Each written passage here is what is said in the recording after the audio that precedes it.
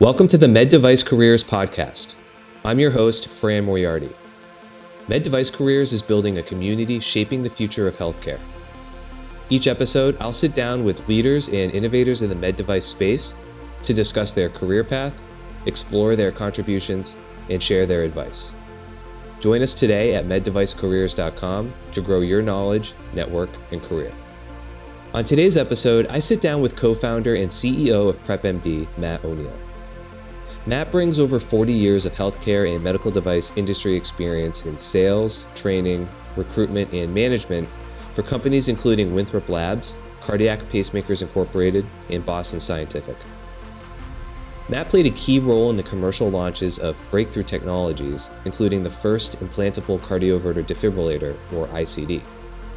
Since founding PrepMD in 2009, Matt has overseen an organization that has graduated over 500 qualified medical device candidates into the workforce and has grown business operations to include contract staffing and direct placement services, as well as a rapidly expanding cardiac device remote monitoring division. In our conversation, we reflect on Matt's embrace of taking calculated risks, his approach to team building and creating a winning culture, and his emphasis on cultivating meaningful relationships. I hope you enjoy. Well, Matt, thanks for being here. Sure. So happy to be here. Yeah, I'm excited to jump in and talk everything PrepMD. But I thought we could start, if not at the beginning, maybe with a beginning.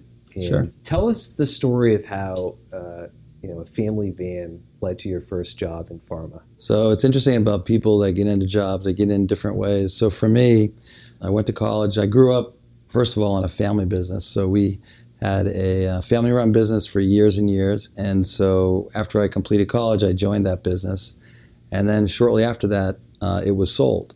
And so I found myself in a position to have to do something. So I took a family van and I went down to the warehouse district of Cambridge and I started knocking on doors to figure out how I was going to make a living. And I said that I would start delivering things. So I used that van to basically start hauling things like educational books, and I hauled furniture. I hauled a lot of different things, Test Petroleum. And one thing I did haul was pharmaceuticals. And I got a pharmaceutical contract to haul samples to sales reps. And that's really was my first introduction to the medical business. I would go to their homes and I would meet them. They were very happy. They enjoyed their jobs. They had nice homes and they had nice cars. And I was like, how do you get into this business? So that was really the start of how I learned about the medical field. And so then you ended up at Winthrop Laboratories, right? I did. I worked for Winthrop Labs. After speaking to these gentlemen that I used to deliver the samples to, they shared with me different contacts. And I reached out to a variety of companies. I ended up getting 3 offers, and the one that I took was Winthrop Labs, where I could sell in hospitals contrast media to visualize the heart when it was being diagnosed for different heart conditions, and also the opportunity to sell injectable devices. So it was more of a medical device that we loaded with syringes and things. So I liked the idea that it was, first of all, in Boston. The others I would have had to have moved. And I just bought a house with an 18% interest rate. I didn't want to give that up. It's the 80s, right? Yeah, I didn't want to give that up. An 18% interest rate. Who would want to walk away from that? Right. So, but anyway, I started with that, and it really taught me a lot about selling a tangible product, whether it was in a cath lab setting or in a pharmacy in a hospital. So when you think about your students, a lot of them come from science backgrounds, but not all of them. Mm-hmm. So what did you study science in school, and how did you prepare yourself for the more clinical nature of the role? Yeah, it's a good question. I wanted to be CSI before CSI was popular. I studied forensic science. That was my dream. So I did take sciences, and then as I went through school, I paid for school myself. I was able to get through school in 3 years. Back then, they let you take up to 21 credits. So I ended up with a degree just so I could literally get out and start working. And so the sciences that I took were probably more forensic-based. They were more physics and things like that. But one of the things that I thought was important in the education I got was really the social science, learning about people, learning about the different needs that people have. And I think that combination of knowing that, so that when you move into a role like in medical sales, you understand that there are people that have different needs, whether it's the nurses and techs you work with or the doctors. And I think that's one of the things that struck me about some of the education I got that I think I was able to apply in the field working in a cath lab. Right. So at Winthrop Labs, you moved your way up into a manager role, right? Correct. But that's not where you ended your career. Right. So you left that job for sort of a small medical device company called CPI, right? Right. That's right. Walk me through that a little bit. So, I did the pharmaceuticals, and we talk a little bit about this with even our students that come to our program. The job's important, but the geography is really the foundation for the job. So my position that I was going to take next with Winthrop Labs was going to be in Albany, New York. And so I remember flying out to Albany with my wife, and the plane landed, and we didn't get off the plane. She was not interested in, her view of Albany at that point was she had seen enough and really didn't want to see the snow and the cold. And so I had been looking into an opportunity to get into medical. I had, in my cath lab experience, had run into folks in the pacemaker business. So when we came back, I met with a few of them. They thought that this would be a great transition for me because I had experience in the labs, talking to the doctors, selling products, working with the staff. I interviewed with this small company, Cardiac Pacemakers Incorporated. They had this new technology called an implantable defibrillator that was not FDA approved yet. And so when I looked at that, I was looking at coming from a job that was very secure. Being a manager in a pharmaceutical position was a great job to have. Going to this small company where I was the 35th person in the organization to take a chance and start promoting a new therapy, because this technology, there was no competitors, but there was no concept of how to use this technology yet. It did take me 6 months from the time I got the offer to really make the decision. I may be a risk taker, but I waited until the FDA actually approved the device before I signed my contract. Yeah. So I want to drill down on that a little bit more. When you think about, as people move through their career, right, there's a certain calculus involved in decision making, whether it's compensation, location, upward trajectory. It sounds like obviously with CPI there was a level of excitement around launching an innovative product. One thing I want to talk about later on is your embrace of calculated risk. But when you weighed those two opportunities, talk a little bit more just about what it was about CPI. Obviously, you were giving up a more secure position, but was it the opportunity to launch a product? The move into medical obviously went into that as well, but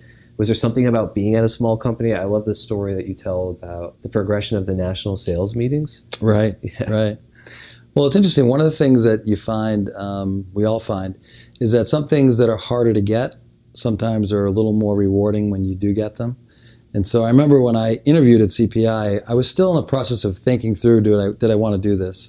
And there was a bit of a gauntlet that you had to go out to. So there was 7 interviews to get through, and the manager that hired me shared with me that the last 3 people haven't made it through the 7 interviews. So it was a bit of a challenge to me to see if I could do this. So when you think about the risk that you take, part of it is about the reward on the back end. And I think for me, the ability to see this new technology that really needed to be shared with, and I did a lot of research on my own about what this was about. Mm-hmm. This technology had been studied since the 60s, and I really like the story about Dr. Michel Morawski, who basically spent his life's work creating this technology for his business partner.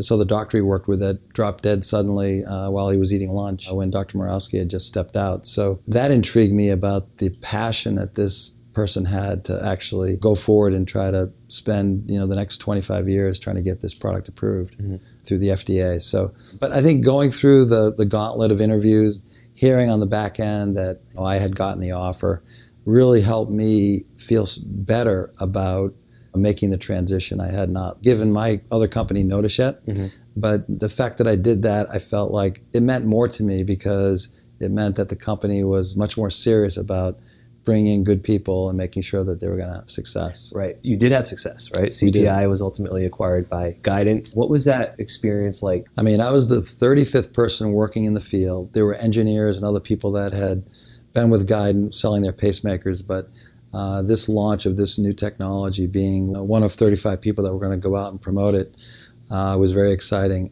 I think back my days of Winthrop, Winthrop was owned by Sterling Drug, which is a large Fortune 500 company. CPI was a small company, and one of the very first national sales meetings were held on the back deck of the sales director. So it was a different world. It was fun, but it was about the people that you got so close to that you felt really you were in the right company. You were with the right company.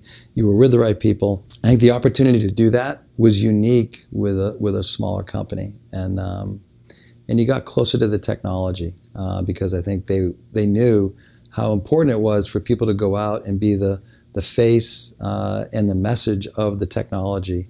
And I think that they took the time to make sure that we were well armed and well prepared, because it was really a make or break for this company. Right. So CPI is acquired by Guidant. While you're at Guidant, you receive the Statesman Award, which is the highest recognition for sales excellence in the company. Talk to me a little bit about things that you learned along the way, whether it's growing a book of business or launching, as you mentioned, an innovative product in the market, right? What motivated you to achieve such a high level of performance and success as an individual contributor?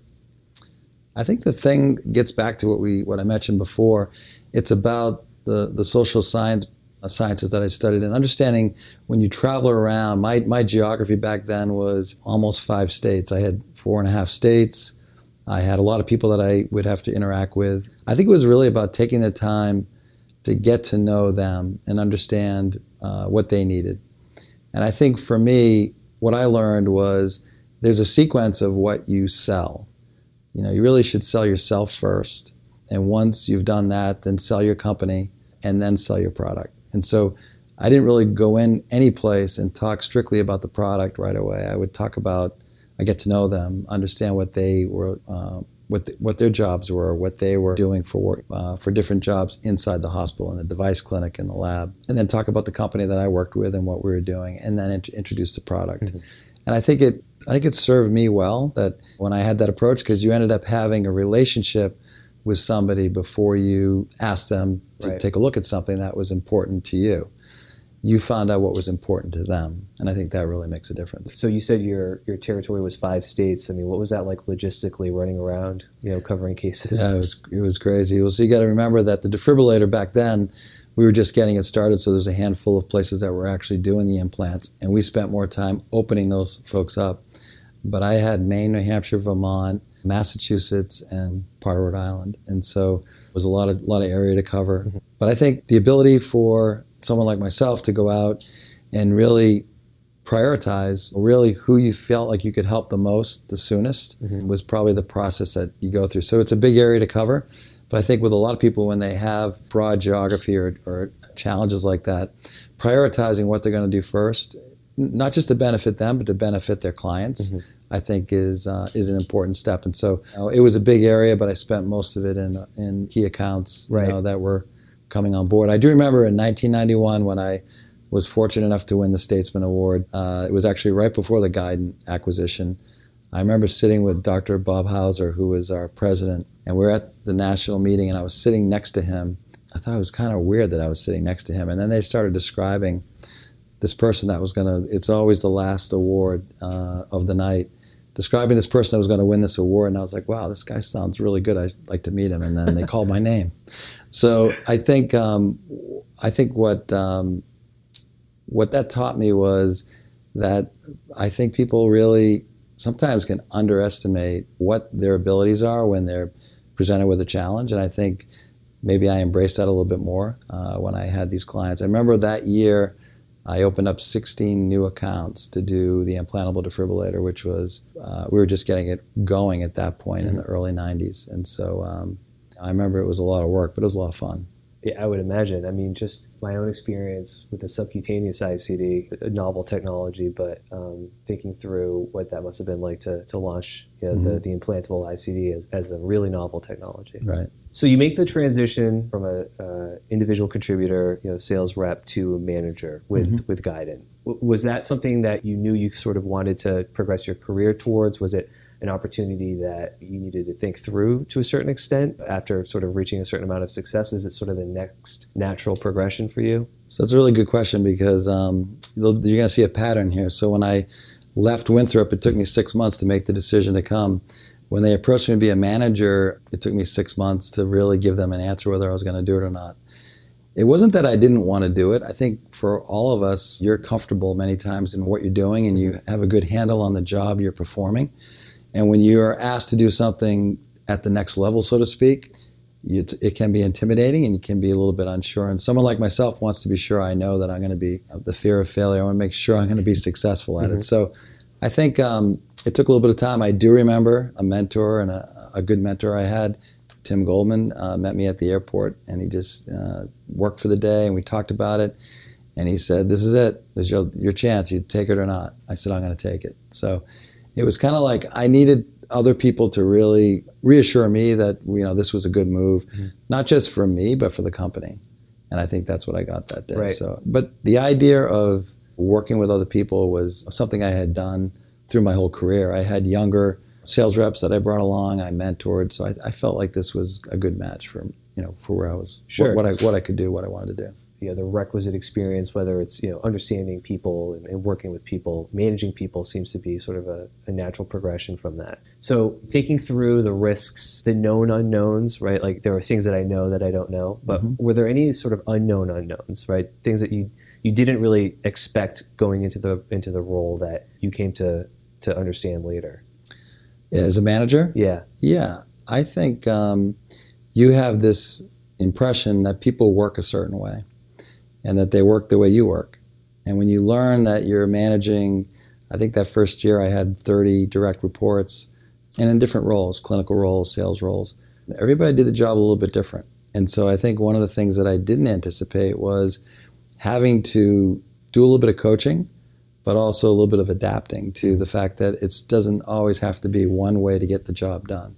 So I think one of the things that I would share with people is when you're working on a team or you're working as a manager, you probably need to give, in my estimation, your team enough latitude to really help them find their way with your guidance. But I think you have to be patient enough in the right timeline to allow them to succeed their way, because they'll have more success if you let them do it their way. Yeah, I mean, I hear from who I would sort of describe as being among the best managers that I've worked with personally or that I know of, and empowering their people is always a priority, or providing them sort of the ability to succeed, and sort of that not so much micromanaging, but sort of the commander's intent, right, where you empower them to do the job, and you're there to sort of give them guidance and coach. Right. So then yet another acquisition, got into Boston Scientific, working as a vice president in the Northeast region, right? So I'd be curious to hear, as you sort of go from CPI to Guidant and then Guidant to Boston Scientific, besides sort of like what you may recognize as being obvious answers, in your mind, what were some key differences between working at a smaller company versus a larger company? What were some benefits to both? Or is there one that you find, we'll talk about Prep and D in a minute, but it'd be curious to see if there's a size or a kind of makeup of a company that you particularly enjoy working in? Yeah, I think they all had a lot of great things about them, but they were all a little bit different. So we talked a little bit about CPI first, small company. A lot of companies have a lot of bright people, but what happens in a small company is you're probably 2 steps closer to some of the brightest people in the organization. And so I think that really struck me, because I would be at dinner with CPI and would be sitting with engineers that had developed the biphasic waveform, or they had done these things that are very novelty in as far as the device goes, and you got really close to them. So that was great. As you got into a bigger organization, Guidant to me always struck me a little bit, and to this day we still talk about it.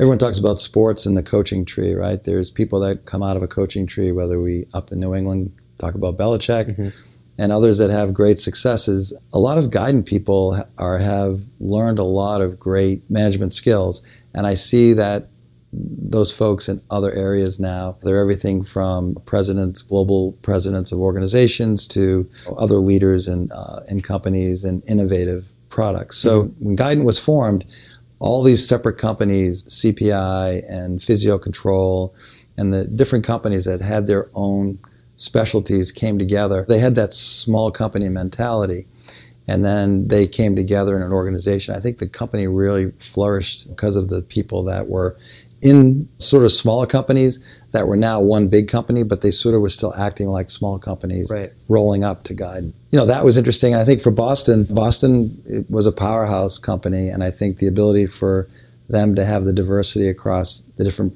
product lines that they had brought a lot of resources to bear that smaller companies probably didn't have the ability. Sure. I think about, you mentioned about Guidant and sort of being a powerhouse of management and a lot of lessons learned from there. And I think my experience in the field is sort of the hiring legacy that you've left behind at Boston Scientific, at least when I entered, and even if they're there now or where they've moved since then, I think a lot of really strong players in the space credit, their career to working with you. When you think about building a strong team and a strong culture, right? I know we've sort of touched on components of it previously, but are there certain things that you look for that are specific, or do you have a process that's sort of intentional when you're looking at hiring talent or building a culture of success? Mm-hmm.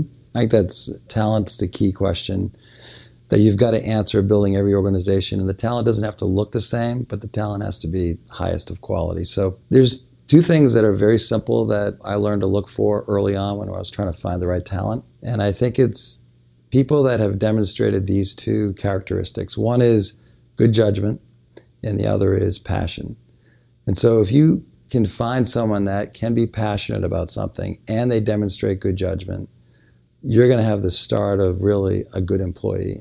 You can train them on technology and things like that, but it's nice to know that they can get fired up and they can get excited, but that they use good judgment when they get that. So in other words, if you have one and not the other, it can be a problem. So think about that.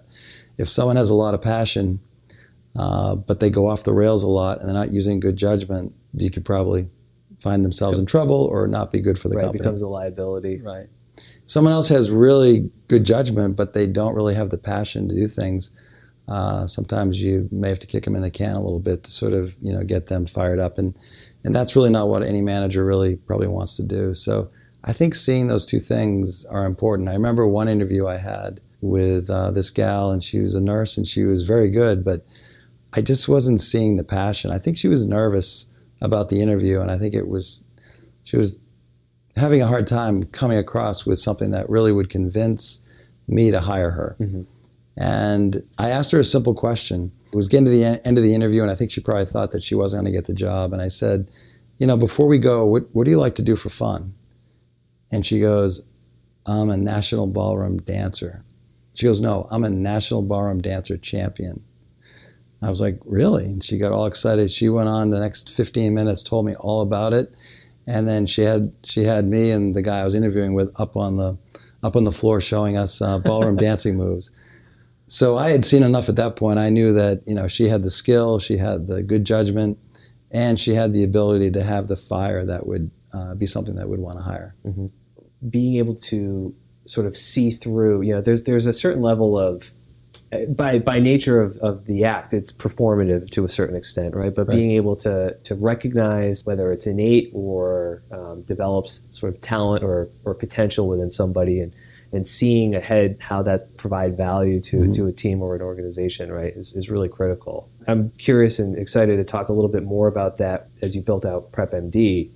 So you go from Boston Scientific to start your own company, PrepMD. I know that, just talking in the past, there's a sort of contrarian streak to you. When you think about starting PrepMD, it's not only do you have to make sort of a non-consensus move, right, but you have to be right about that, right, to really find opportunity. Walk me through a little bit, like, what was the need that you saw for PrepMD?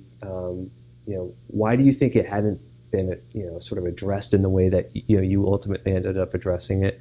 And sort of what did that look like logistically, right, going from Boston to starting Prep? Yeah, I mean, anyone that's going to start a company, and again, I started one right out of college, and I think that was a challenge, and I learned a lot doing that. But looking at again, needs-based type things, but not everyone sees them. So the ability for you to sort of have the vision to see where things are going versus where they are right now. Mm-hmm. It's like you like sports, whether it's hockey or basketball. Skate to where the puck's going. Skate to where the puck's going, right. So to me, I think that's the key. So you've got to sort of have a sense of where it's going. So going back to your question, I had written the business plan probably 5 or 6 years earlier than we actually started PrepMD. And my timing's not great because, as I mentioned, my first house had an 18% interest rate. Decided to start PrepMD in 2009 when it was probably the worst time to start a business. But what really triggered it was meeting with, as a VP, with senior management and our CEO, and recognizing that the training was prohibitive. The business was growing, but it was still a 52-week training program. Mm-hmm. And that we were learning that 19% of the people were not getting through the program. And so almost 1 out of 5, we weren't able to move them forward because they weren't able to learn the technology. So to me, it really struck me then. I remember getting on the plane, flying back to Boston. I was in Texas and saying, we're going to do this because this is needed. I remember going to the president and so on, telling him what the plan was. And it's interesting because, to your point, they kind of thought of it as a pacemaker school. Mm-hmm. And I said, it's really not. I understand what you see, but my vision is that it's going to be a little bit different than what we think of as a pacemaker training school. It's going to be really a company that looks for problems and tries to provide solutions to a lot of those problems. And I think that's kind of the way we approached it. Young people getting careers was a challenge. How do you get into these fields was challenging. I never would have gotten into medical if I hadn't driven a truck and met the folks that sold pharmaceuticals. I mean, to me, everyone has a different story about how they got in. But I think finding a way to get in a little more directly, I think, is probably what was needed. The benefit to the companies is that they'd have the opportunity to get more trained people that they could count on and not lose 1 out of 5. And so kind of looking at it as a win-win so that more than one side of the equation is going to get value out of it is kind of the way that I thought about it. And then as we went through the years over the past decade, we just looked for things that were issues. Recruiters really did not have people that had this training. And so the ability for us to start a separate placement agency recruiting firm allowed us to fill that void, where now people that were looking for this could go through this recruiting arm. And it's very much linked to PrepMD, but that's what their goal was. And then moving on into other things like cardiac monitoring and so on. Right. Yeah, I mean, I look at Prep's evolution since 2009, and to your point about situating yourself as an organization that can solve problems, right? I think, that is really at the crux of it, and in a way that's positive sum, right? Mm-hmm. Like to your point, you're adding value, on both sides. You recognize a need in the training space for these large cardiac device companies, and you also sort of parlaying that into an opportunity for people looking to get into the industry. Right.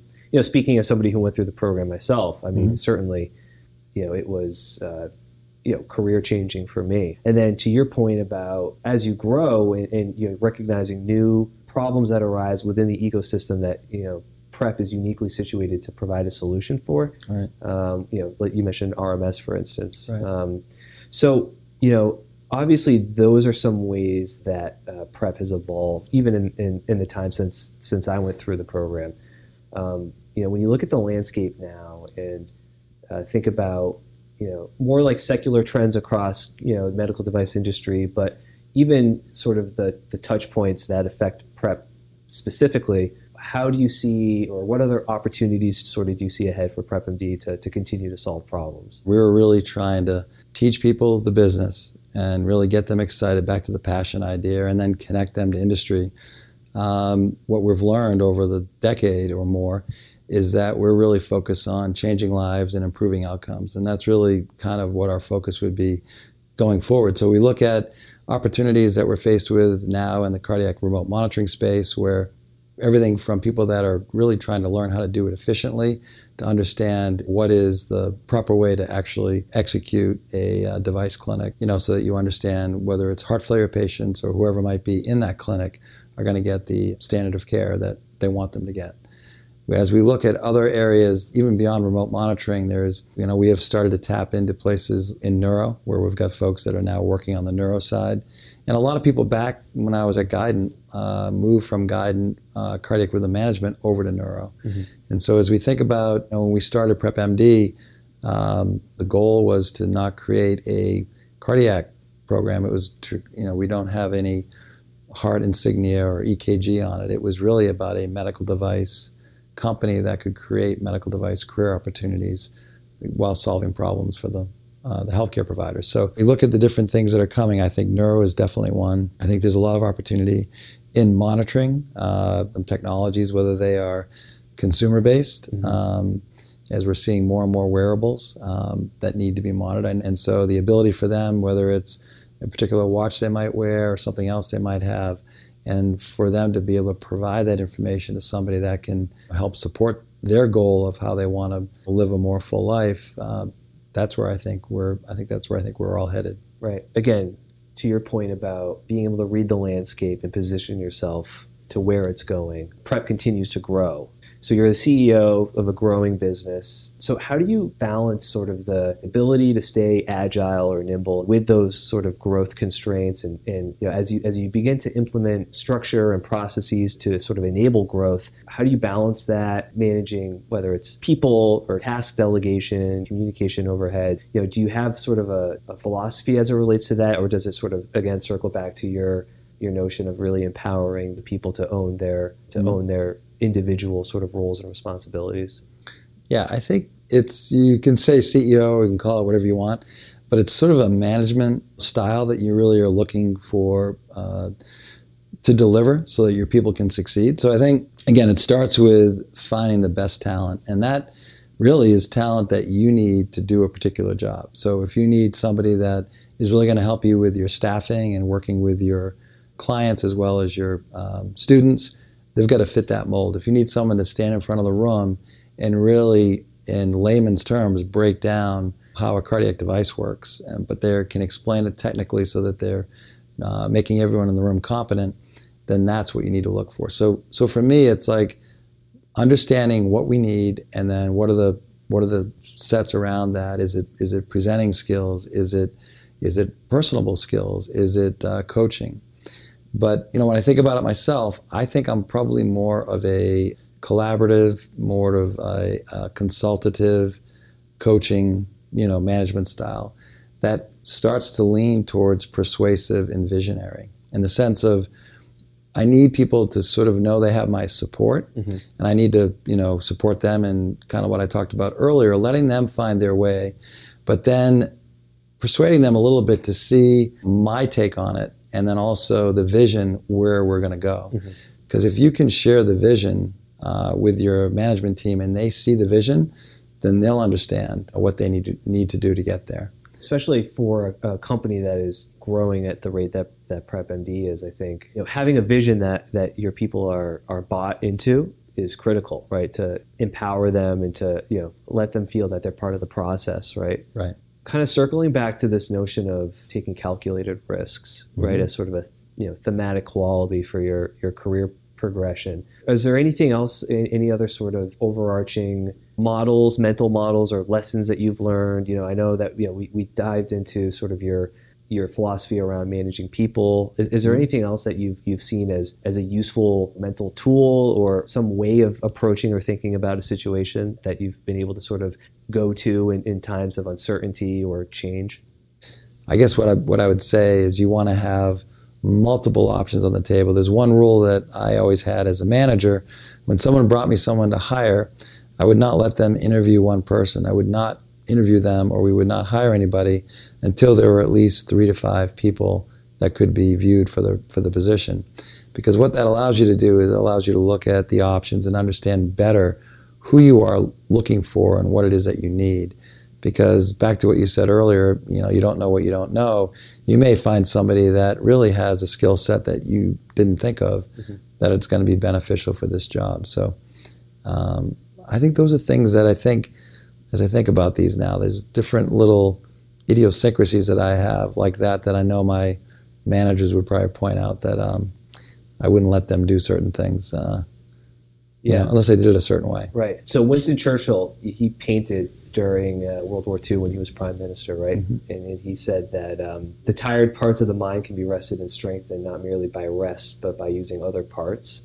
So, what do you do to enjoy yourself outside of your responsibilities at PrepMD? How do you sort of disconnect and use the other parts of your mind?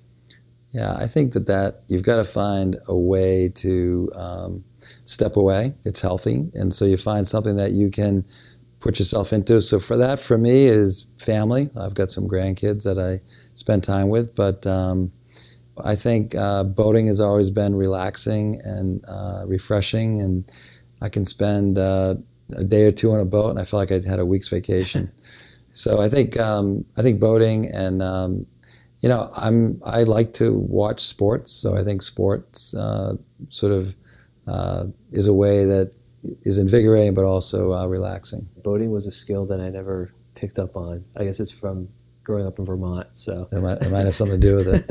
I bet you're a skier. I'm a snowboarder, yeah. So I would also ask, is there a time where it could be a strategy, a process, some initiative that you took as an individual or managing through as an organization where it didn't go to plan, it didn't go as planned, it didn't quite pan out the way that you had anticipated, and not so much focus on the specifics of what that may or may not be, but like what were some of the lessons or takeaways that you walked away from that as a learning experience?